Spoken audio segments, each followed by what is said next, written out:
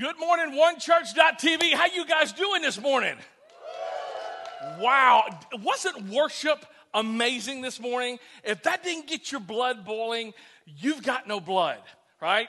So just glad to have you here. If you're in the room, thank you so much for hanging out with us live. If you're watching on our Ustream feed, thank you so much for hanging out with us as well. I know we have a lot of people who actually tune in from around the world, some who are deployed, some who PCS. I got one dude, a good friend of mine, Scotty B, is watching this because he can't be at church this morning because he's working here at Fort Campbell. So hello, everybody say hello to Scotty. There you go. So we are in week 5 of our series entitled Your Big Moment. And what we've been doing through this entire series is we've been looking at the book of Esther. And I've really enjoyed this. Next week, we're going to be landing the plane on the book of Esther. And one of the things that we've been looking at in this series, Your Big Moment, is all of us, we have defining moments. There's some things that happen to us, sometimes the stuff that happens inside of us or around us that define us. And sometimes we can choose those defining moments, and sometimes they choose us. Sometimes they're positive, sometimes they're negative. But all of us, we can look back and we can be able to say, that moment was a pivotal moment for me.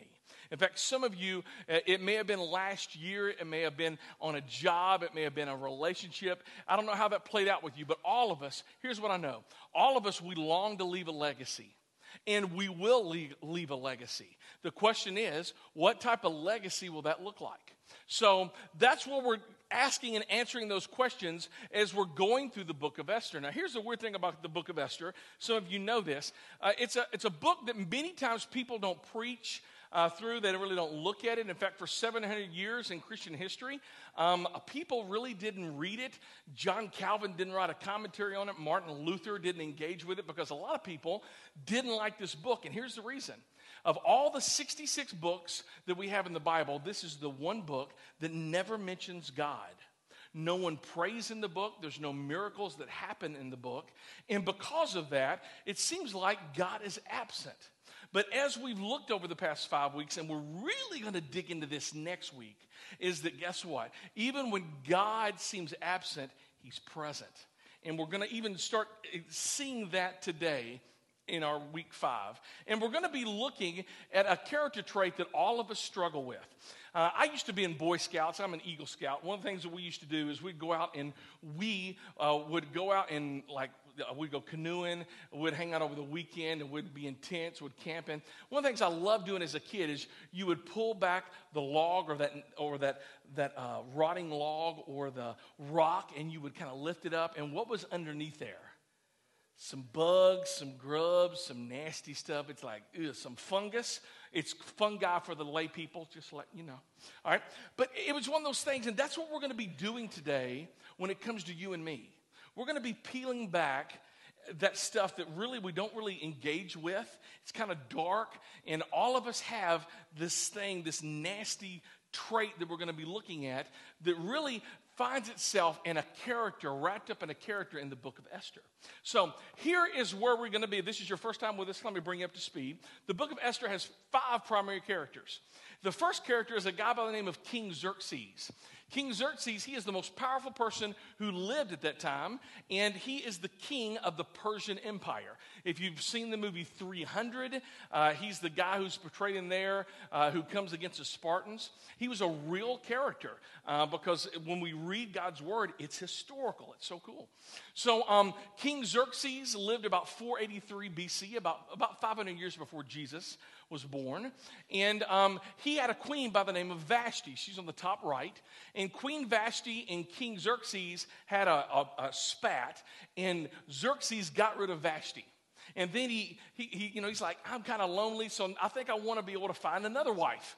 So that's what he did. He had a beauty pageant, and all of these women kind of applied. And Esther, who's on the bottom right, she's a Jewish orphan, and she actually got the job. She becomes queen because she wins the beauty pageant. So Esther, just to let you know, Esther and her cousin Mordecai, who's on the bottom left, Mordecai's her cousin, but also kind of her adoptive dad. because Esther lost her children at a very young age. They were Jews living in the Persian Empire, and they were Jews who could have went back home to Israel and Jerusalem, but chose not to go. And they just kind of stayed. And the guy that we really talked about last week, Mordecai, we were introduced also to the bad guy, and he's the middle person on that screen. His name is Haman. His name is Haman. Haman is Persian, and he is the prime minister. He's kind of the VP right underneath Xerxes. And we've looked at Haman last week. And this character trait that all of us struggle with today, it's some of the reason why people, they really don't like you. And it's some of the reason why you have conflicts in your relationship. If you're married, how many of y'all are married in here? Let me see your hands. It's the reason why you fight. Let's just be honest. Now, some of you are like, Pastor, we don't fight. You also don't tell the truth either. Okay? Because I fight. And mainly I always lose. So, and if you're a guy, you're probably the same way. But it's this conflict that happens in our relationships. And here is the character trait that Haman really personifies. It's selfishness. It's selfishness. You see, all of us in here, we're selfish. And that's what we're going to be talking about today.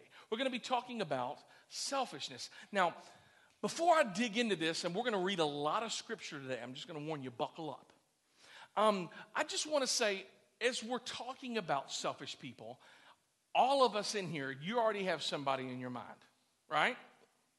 In fact, the person you have in your mind may be the person that you came with today, right? It's your spouse, it may be your mom, it may be your teenager, it may be whatever. All of us have somebody in our mind that we're going to want to apply the sermon to. And that's where I want you to hit the pause button. Because I think the natural drift for us is to be able to say, you know what, I wish my wife was here to hear this. I wish my husband was here to hear this. I wish my sister was here to hear this, or my brother. I want you to hear this like God is speaking to you. And let's take everybody else off the table. Because here's what I know about you. That the thing that you dislike in other people, selfishness, is the very thing that you struggle with. Because all of us, we become self-promoting, and we start focusing on ourselves, and we start focusing on our inalienable rights, and it's all about us. And what we're going to be digging into today is this selfishness. Now, Merriam-Webster actually defines selfishness this way. It's an adjective, and it describes a person that lacks consideration for others. That they are concerned chiefly with who? One's own personal profit or pleasure. Now again, when you think about this, it's going to be easy to be able to stick that name of the person that maybe you struggle with in this. But the thing I want you to ask the question today is, how selfish am I? How selfish am I? And I know that's a very uncomfortable question for you and I to ask ourselves, but we're going to be looking at Haman's story, and we're going to be asking the question, why is he so selfish? And by doing so, we're going to be figuring out, how come you and I are so selfish? So Haman is the poster boy for selfishness and narcissism. So here's what's at stake. And here's the reason why we're talking about this. And here's our big idea today. Our big idea is simply this, that a life devoted to self ultimately leaves you alone. A life devoted to who? Self ultimately leads you alone. Let's say that together. A life ultimately leads you alone. Selfishness is all about, you know what? Well, if I don't stand up for me, then who's going to stand up for me? If I don't say something, then who's going to say something for me? If I don't step up for me, then I'm going to get left out. Selfishness is all about that if I don't assert my rights, if I don't, in this relationship, if I don't stand up for myself at work, if I don't get what I want, then I'm not going to get what I deserve. If I don't get what I'm entitled to, if I don't get any of that, then I'm going to get left out. And here's what I know. That all of us, we see this in other people, and none of us want to hang out with selfish people. None of us want to hang out with people who are proudful, boastful, arrogant people. We don't want to be around people who are devoted to themselves. But here's the fact. What you and I resist in other people, we're drawn to ourselves.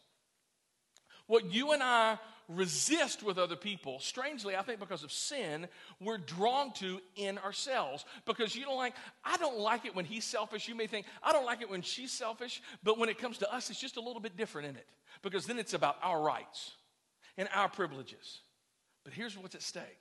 That a life devoted to self ultimately will lead you alone. Haman shows us that. Because of Haman, the Jews are a threatened people. They're slated to be exterminated, we looked at last week.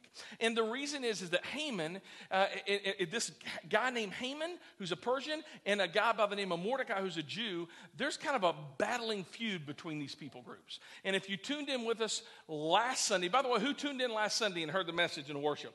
Cool, guys. We couldn't meet here because the school system said you can't meet here, right? So we actually recorded it beforehand, and it was a little weird preaching to an empty room. Somebody once said, that was a really short message that you preached on the internet. It's because there was none of y'all was here. So buckle up. We're going to be here for 3 hours. Some of y'all are like, I got to go. Cracker Barrel's calling. Anyway, here's the thing. When it comes to Haman and Mordecai, they had this blood feud. And again, if you didn't hear the sermon last week, you need to tune into it. But also, Haman had a problem with Mordecai the Jew because Mordecai wouldn't give honor to Haman. That when Haman actually came into a room, he wanted Mordecai to stand up. He wanted kind of Mordecai to tremble, and he didn't do that. And he got so angry, he said, you know what, I'm going to kill Mordecai, and I'm going to kill everybody like Mordecai. So he goes to his boss, King Xerxes, and he signs into law that on March the 7th, all of the Jews would be killed and massacred. Now, here's the thing. Xerxes and Haman have kind of worked out this plan, but here's the detail that nobody knows about. Esther, his own queen, is a Jew, and she's not told anybody. Her own husband, King Xerxes, doesn't know that she's a Jew. And that's what we've been discovering with the tension in the story. So Mordecai and Haman are kind of going at it, and this is where we're going to dive into in Esther chapter 5, verse 9. Haman was a happy man when he left the banquet. Why is he happy? Because he knows he's won against Mordecai. He's going to kill him, and he's going to kill all of his people. But when he saw Mordecai sitting at the palace gate, not standing up or trembling nervously before him, Haman gets what? Furious. And maybe you've had that situation before. You don't think you're getting the respect from your spouse. Maybe you don't feel like you're getting the respect that you deserve from your children. You're not getting the respect that you deserve on your job. In that coworker or that person who respects you, and you've got the stripes 3 up, 3 down, and you're like, you need to respect me. And I tell you, if you're feeling that way, I mean, what does that do? What does that make you when you don't feel like you're being disrespected? How does that make you feel? If you're honest with yourself, it rattles you, doesn't it? And it bothers you. And that's the thing that Haman is struggling with right here. And it makes him furious. Now, here's the cool thing about Christianity. And again, if you're new to Christianity, and maybe Jesus and the Bible and the church are kind of a new thing to you, let me just kind of pull back the veil a little bit and let you in on a little secret. Is that once you become a Christian, you know what? Your emotions don't necessarily change. A lot of things changes when you become a Christian, but if you were ticked before you were a Christian, guess what's probably going to happen after you become a Christian? You're going to get ticked, right? And when you feel disrespected, it's still going to bother you. But here's the difference that Jesus makes, is that you and I get to see that through another lens. That just because we feel disrespected, that we don't have to act on that and we don't have to treat people poorly. I wish Christians would get that. So many times Christians, they have this idea that because somebody treats them poorly, that gives them the opportunity to treat somebody else poorly as well. And the Bible never does give us that green light. But here's the thing. We're to treat other people the way that you and I would want to be treated. And that's what it was. Your emotions are still there. You're still frustrated. You still feel disrespected. But you don't have to get back at them. But look at what this selfish dude does. Look at what Haman does. Verse 10. However, he restrained himself and he went home. Remember, Haman's already won. He's thinking he's already won. So he gets home, and here's what he does. He gets together all of his buddies, and he's thinking, I'm going to start bragging. Listen to what he says. Haman gathered together his friends and his wife Zeresh, poor woman, and boasted to them about his what? Great wealth and his many children. He probably had a chariot with a bumper sticker that says, my child has straight A's and is an honor student at whatever. Right? Have you ever been around people who are just boastful? I mean, people, they just talk about themselves all the time. Me, I, myself. Have you seen the wonders of everything that I have done? Have you seen my degrees? Have you seen all of this stuff? And they just go on and on and on and on. And just like, right? I mean, what do you want to do with people? Brian Regan, one of my favorite comedians, he calls people like that the me monster.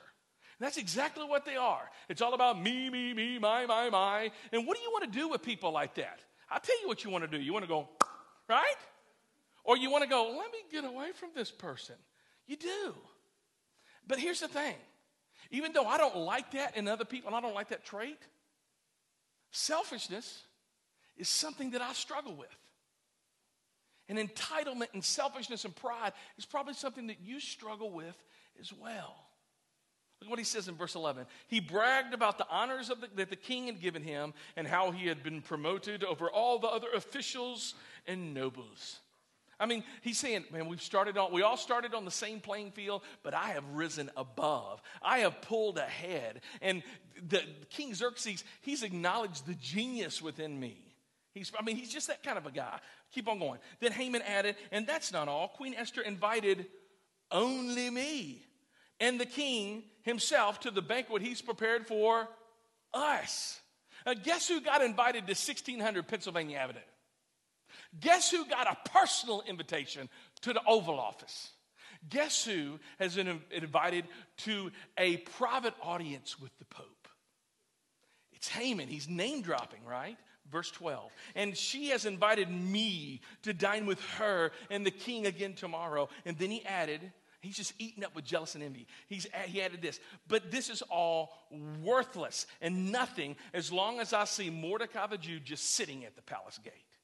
So Haman's wife, Zeresh, and all of his friends suggested, by the way, be careful who you hang out with, because the people you hang out with will impact your life. It will impact your legacy. And you will become like the people you hang out with. If you hang out with people who don't hold to your values and morals, guess what's going to happen eventually to you? You're going to drift towards them. And so his wife Zeresh and all of these other folks, they give him an idea that we're going to see proves fatalistic here. It says this: set up a sharpened pole that stands 75 feet tall, and in the morning ask the king to impale Mordecai on it. I mean, he's going to die, right? We've already signed into law, but let's really make sure he's dead, right? Let's make it public. When this is done, you can go on your merry way to the banquet with the king, and this pleased Haman, and he ordered the pole set up. Now, next verse is Esther 6:1. Now, before we go there, let me tell you, it's so cool. And this is one of those things where up to this point we've not seen God's name on the page and on the scripture, but this is where we're going to see God is working behind the scenes, that God is present even though he seems absent. And before I read Esther 6:1, I want to read you another verse. It's from Proverbs. It's a great verse I love. Proverbs 21:1 says this: just as water is turned into irrigation ditches, so the Lord directs the king's thoughts. He moves them wherever he wishes. Now, with that in your mind, let's read Esther 6:1. That night, the king had trouble sleeping. Wonder who could have caused that. It wasn't an upset stomach. It wasn't indigestion. I believe it was God. That God is working behind the scenes. And if he can control the king's thoughts, he can wake a king up from his slumber. That night the king had trouble sleeping, so he ordered an attendant to bring the book of the history of his reign so it could be read to him. I want to read about myself. Okay. In those records, he discovered an account of how Mordecai had exposed the plot of Bigthana and Teresh, two of the eunuchs who guarded the door to the king's private quarters. Now, we looked at this a little bit last week. This actually happened 5 years before this, but Mordecai is hanging out by the city gate, and he overhears a conspiracy. He overhears a plot to kill King Xerxes, verse 2. They had plotted to assassinate King Xerxes, and by the way, many people plotted to assassinate him. He was not a popular king, and eventually he dies by assassination. And it says this is what the king asked. What reward or recognition did we ever give Mordecai for this? The king asked. The king can't remember. What was that guy's name again? Did we ever give him a car? Did we give him a Corvette? I mean, did we give him a pay raise? Did we buy him and his wife dinner out? Did we send them and his wife maybe to Hawaii? Did we do something like that? Because if we did, we probably should do that. And look at what it says. His attendants replied, nothing has been done for him. Look at the next word. Because out of the corner of his eye, King Xerxes sees somebody. Who is that in the outer court? The king inquired. As it, what? That's God behind the scenes, people. You see, some of you, you're struggling right now because you can't see God. He's not showing up in huge miraculous ways, ta-da, in your life. You're just kind of having ordinary days. And you're like, where is God? Let me tell you, God works in your ordinary. He does.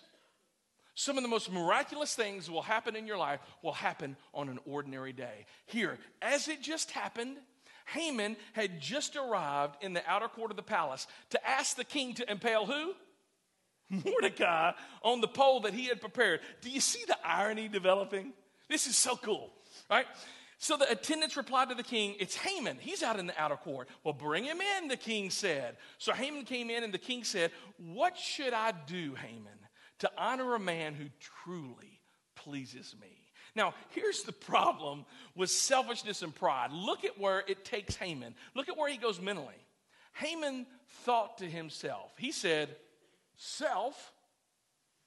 Whom would the king wish to honor more than me? I'm his number one guy. So Haman doesn't know what's really going on. So he's like, hey, he's talking about me.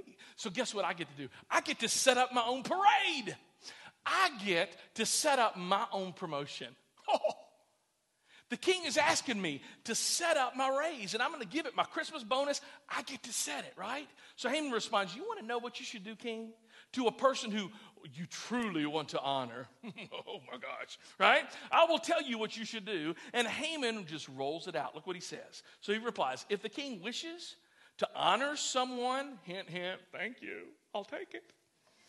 He should bring out one of the king's own royal robes, as well as a horse that the king himself has ridden, one with a royal emblem on its head. Now, this is a different world. It's a different culture. So let me kind of contextualize this.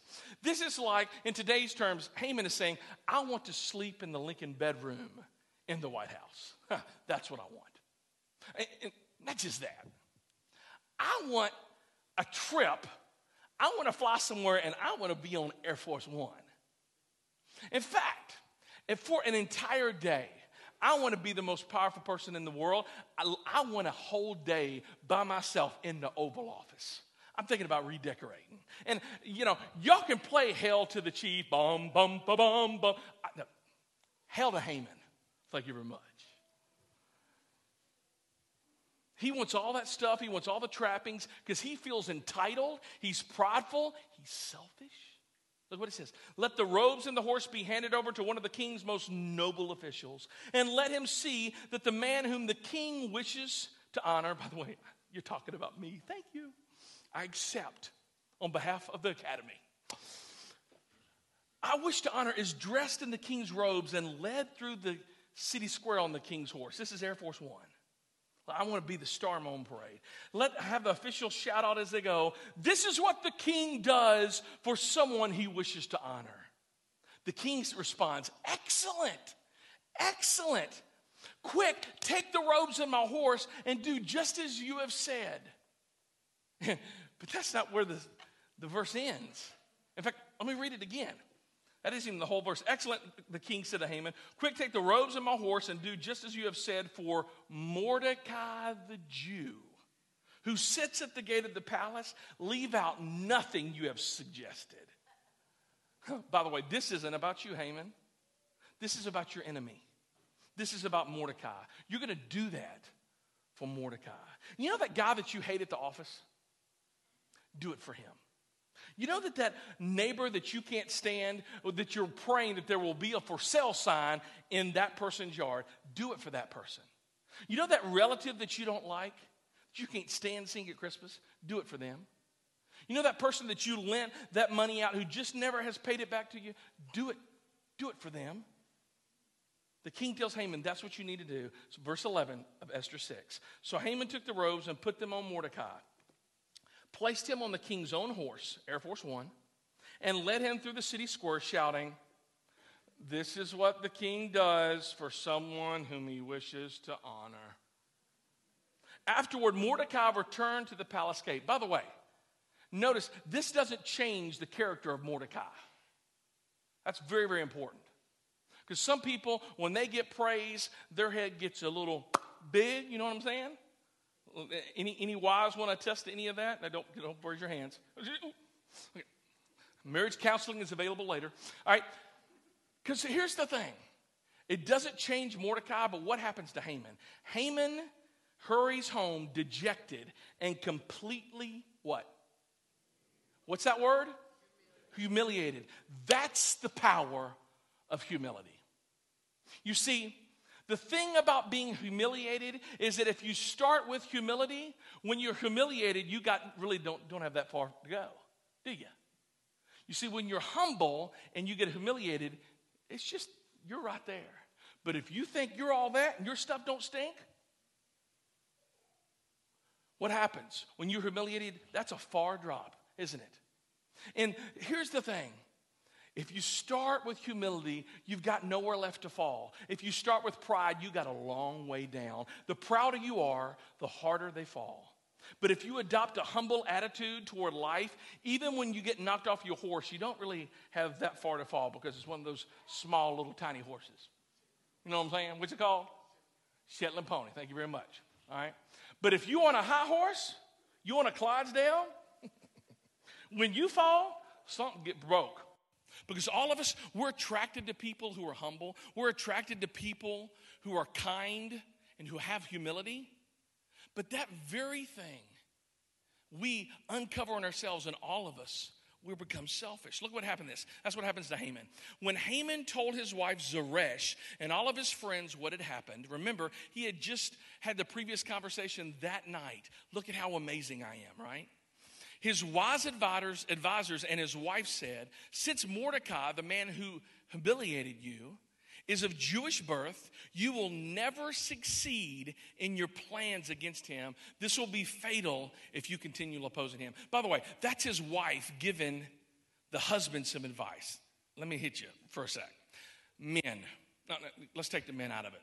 Women, if your husbands listened to you more often, they would keep themselves out of trouble, wouldn't they? Somebody agree with me? Yes, sir. That's exactly. Did you hear that, guys?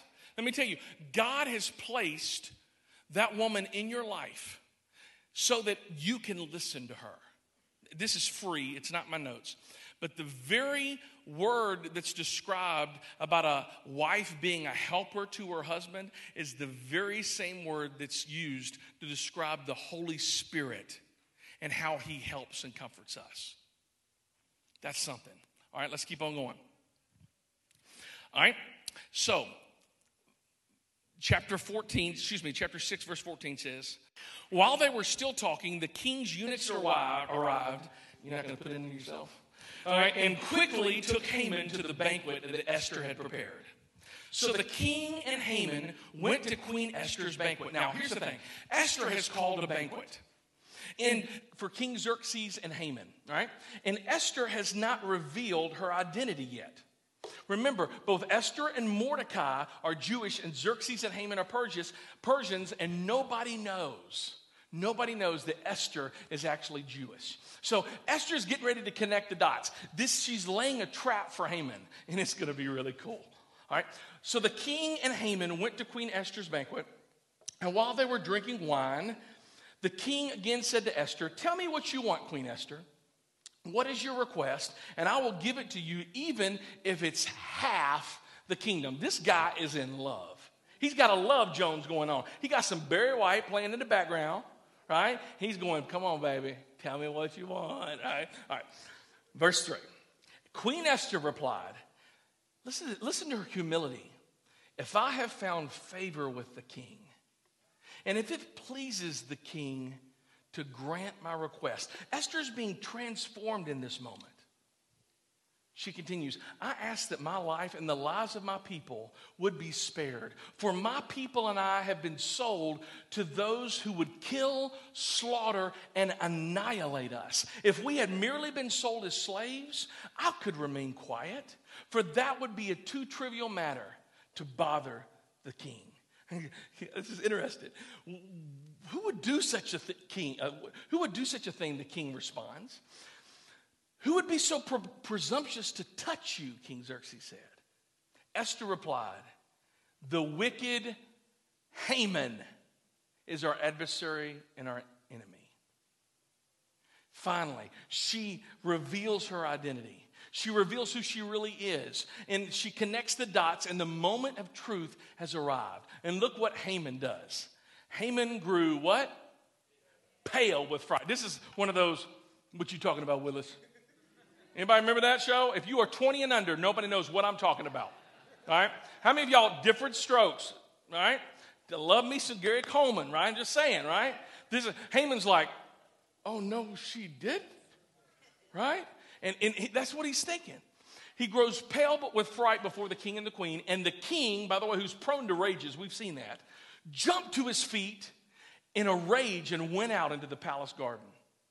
So he's thinking, what am I going to do? And that leaves Esther and Haman alone in the room. Haman, however, stayed behind to plead for his life with Queen Esther, for he knew that the king intended to do what? Kill him. Now, this was a monarchy. Again, this was a different culture, but no one was allowed to be by themselves with the queen unless you were the king. And let me just stop here and say, men, if you're married, one of the best boundaries that you can do is to not be alone with another woman if she's not your wife. That's a guardrail you can set up. It is, and it's true. Because here's the thing. Here's what we're getting ready to see. Haman doesn't do anything.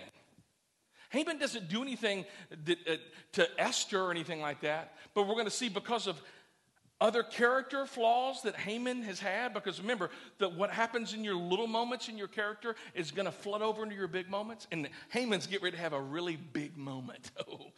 In despair, he fell on the couch where Queen Esther was reclining, just as the king was returning from the palace garden.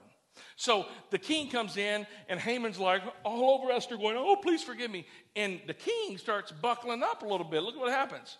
The king exclaimed, will he even assault the queen right here in the palace before my eyes? And as soon as the king spoke, his attendants covered Haman's face, signaling his what? There you go. I mean, the king, the bag went over the head. And look at what happens in verses 9 and 10.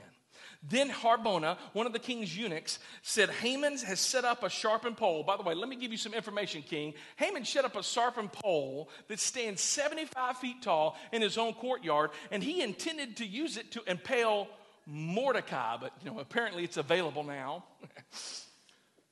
By the way, you remember Mordecai? He's the one who saved you from assassination. You got up the night before and you remember that? Couldn't sleep? Then impale Haman on it, King Xerxes said.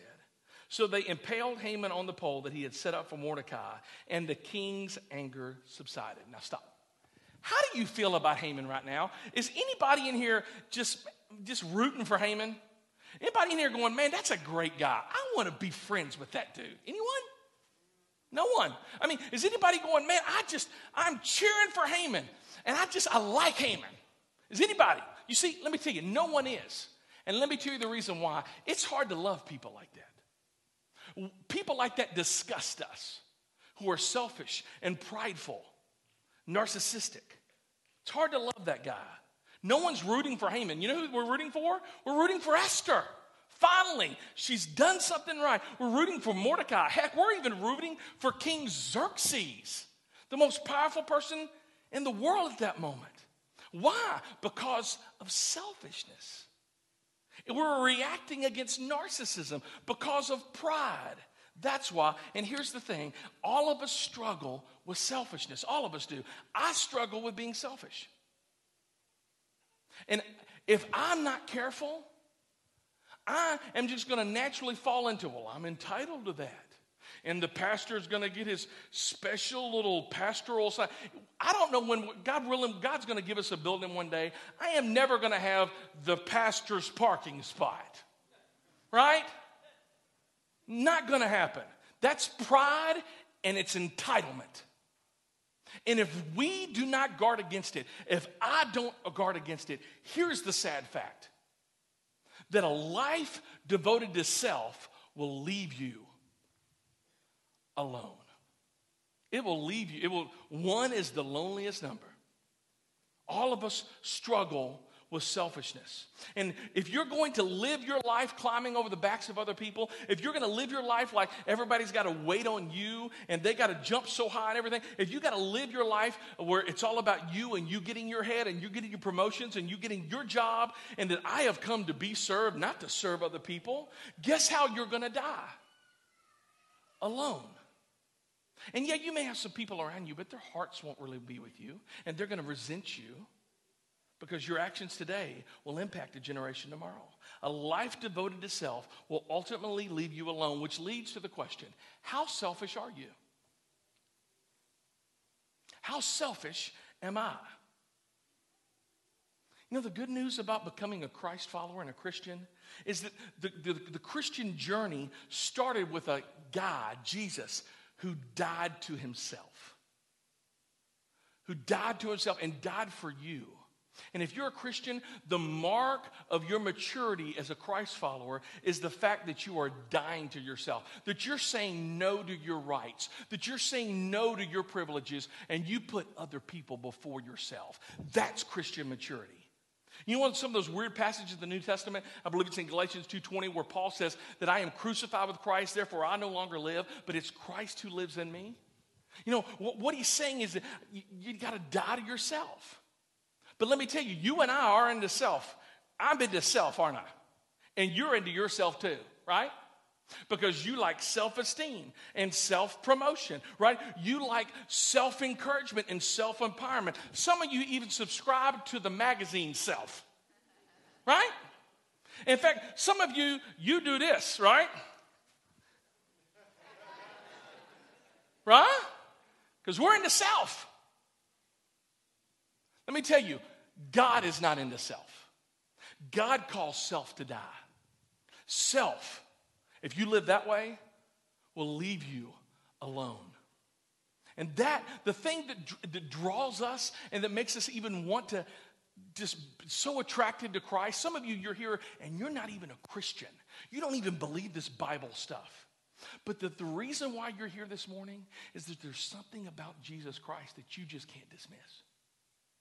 When you read his teachings and you observe his life, it's almost too good to be true. But what you're attracted to in Jesus is humility. It's humbleness.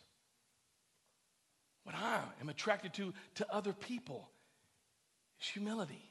The people that I most admire are people who are humble. They're never the proud. We live in an age where people all go around saying, you know what, I'm a mature Christian. I'm such a mature Christian. I'm just such a mature Christian. Let me tell you what that is. That's called pride. If you live a life like that, you will ultimately, it's going to leave you alone. A mature Christian dies to himself, dies to herself. Because inside that mature Christian, it's the Holy Spirit living inside of you. It's the Spirit of Jesus Christ. It's God himself. Remember the birth of Jesus? Where was he born? Was he born in a palace? No, he was born in a stable. Remember the death of Jesus? Was he born did he pass away in this huge throngs of people who were loving on him? And did he have this huge mausoleum erected in his honor? No, they put him in a borrowed tomb. I like what Philippians 2 says. They have the same attitude in the Spirit that's in Christ Jesus. That's exactly right. Jesus said it himself, I came not to be served, but to serve. That's the gospel. That's the good news. And that's why it resonates with you. It's the reason why it resonates with people who aren't even Christians, because they think, if that really is true, oh my gosh, that's a game changer. It's a game changer. So if you really want to grow in your Christian life, it's not about how much you know. In fact, Paul wrote it this way in 1 Corinthians 8:1. Yes, knowledge puffs up, but love builds up. So how selfish am I? Well, interestingly enough, as we close, there's a test that I want you to take. All right? So if you have this, write it down. And it's also in YouVersion, but it's Dr. Drew's narcissism test. By the way, that's at www.zeroeb.com. Now, Dr. Drew. Anybody ever watch MTV when it was good? All right, thank you. I don't know if you know this, but MTV used to play like music television. It was crazy, I know. But there was this guy, Dr. Drew Pinsky. And that's who this is. He's not a Christian, and this test is not a Christian test. So there's going to be some flaws in here, and don't take it as thus saith the Lord type of thing. And there's some language in there, but I would encourage you to take this test. And one of the things, it's a 40-question test, and basically he created this test for people in Hollywood just to see how self-absorbed they are. And guess what? People in Hollywood scored pretty high. How will you score? It's kind of fun, and we can kind of pick fun at it, but hopefully for some of you, it's going to set off some alarm bells. I'd encourage you to take this test. But how can we become less prideful and more humble? Let me give you 3 things, and then I'm going to give you a challenge, and then we're going to go. 3 things that you can become more humble. The first one is this. You need to listen more. Now, as a pastor, I talk a lot. Too much. I need to listen more. Probably you do as well. In fact, somebody texted me in the first service while I was preaching. My mama said that that God gave us 2 ears and, right, so we should listen twice as much as we speak. I guess we have the same mom. And there's so many people who just talk. And even while other people are speaking, what are they doing? They ain't listening. They're going, oh, well, this is what I'm going to say here. And once they stop and take a breath, then I'm going to jump in. Blah, blah, me, my, I. It's like a chatty Cathy doll, right? Oh, my gosh. I know some of you are going, the pastor just freaked out. I don't know what happened. Listen more. Listen more. And if you listen more, guess what that's going to lead to? You're going to empathize with them. Now, some of you, what does that mean? Empathize is simply having the ability to identify with somebody else's emotions. Let me say it another way. It's putting yourself in their shoes. And for some of you, man, that's a big deal. That when you come across this way, how does that make your wife feel? Put yourself in her shoes. See, that's what Haman didn't do. Haman didn't think, you know what, how is Mordecai going to feel when I impale him and kill all of his relatives? When I impale him on a 75-foot pole, how is he going to feel? He didn't ask that question, but guess what? He got to know how it felt, didn't he? And then lastly, imagine what the right thing to do is and just do it. Imagine what the right thing to do is and just do it. Ask the question, what would a good person do in a situation like this? And then go out and do it.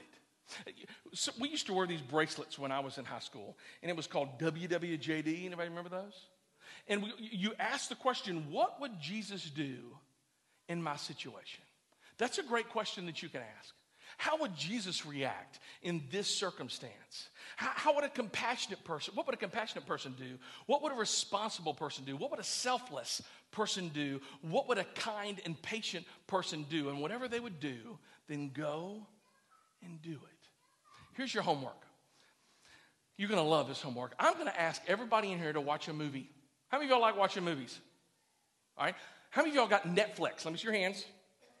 All right. Some of y'all, most of y'all. All right. So here's what I'm going to do. If you have Netflix, you can go into Netflix and you can type in the word Esther. And if you do that, it's going to pull up a movie. And what I want you to do before next week is I want you to watch a movie on Esther's life. Now, here's the thing. I've not seen the last one, Esther, but I've seen the one right before that, One Night with the King. And you can get it off of YouTube. It's free. Type in One Night with the King and full movie will pop up. Click on that one. It's about an hour and a half long, and it is a great movie. Very biblically accurate. I want you to watch that movie before you come back to church next Sunday. And then next Sunday, we're going to close it all out. We're going to put the bow on it, and we're really going to find God in the book of Esther. But as we close, I just want to encourage you to remember all of us struggle with selfishness, and a life devoted to self will lead where? Alone. Let me close with this story. It's a story by a guy that's on the screen. His name is Alfred Nobel. Anybody ever heard of Nobel? What do you think I'm going to talk about? He's the inventor of the Nobel Prize, exactly right. And some of you, the Nobel Peace Prize. That's interesting that we remember him as the inventor of the Nobel Peace Prize because that's what he's known for. That's his legacy. And that's how we remember this man, Alfred Nobel, over 100 years after his death. But did you know that actually that's not what his life was about? Alfred Nobel wasn't known for peace. He was known for war. He was a munitions manufacturer. Alfred Nobel was the inventor, and you got it, of dynamite. He became a billionaire based upon his development of weapons and explosives and munitions. He was from Sweden, and he became a global supplier of explosives that killed millions of people. By all accounts, Alfred Nobel was not a kind man. He was a very selfish man. And this will tell you a little bit about his character. His brother worked for him, and when they were working and experimenting on some nitroglycerin and dynamite, an explosion erupted and it killed 5 people, including his brother. But that didn't stop Alfred. He just kept on making war. He kept on making munitions. And when he hit his 50s, he became extremely wealthy. In 1888, Alfred and his brother Ludwig was in France, and Ludwig died. Mistakenly, a French newspaper thought that Alfred had died. So the French paper published his obituary, and Alfred was in this strange position of reading his own obituary. Alfred Nobel actually got to see what other people had to say about him, and it wasn't very nice, I'm going to warn you. A French newspaper in Cannes said this: "The merchant of death is dead. Dr. Alfred Nobel, who became rich by finding ways to kill more people faster than ever before, died yesterday." That made an impact on him. So much so that 7 years after his obituary was run, he devoted 94% of his billion-dollar estate establishing 5 prizes. And it was a huge, massive donation, even in today's standards. But one of those 5 prizes is the Nobel Peace Prize. And what's so interesting about that is after he donated 94% of his estate to these prizes, just a few years later, guess what he did? He died. And his legacy today isn't remembered as the merchant of death, that he is a promoter of peace. What does that tell you and me? That it's not too late. You can change your legacy. You can change it. It doesn't matter what you've done in your past, that when Jesus comes into your heart and your life, he can remake you new. It's not too late. That you can experience new life. And as we look back over 100 years later, we remember this man as a promoter of peace.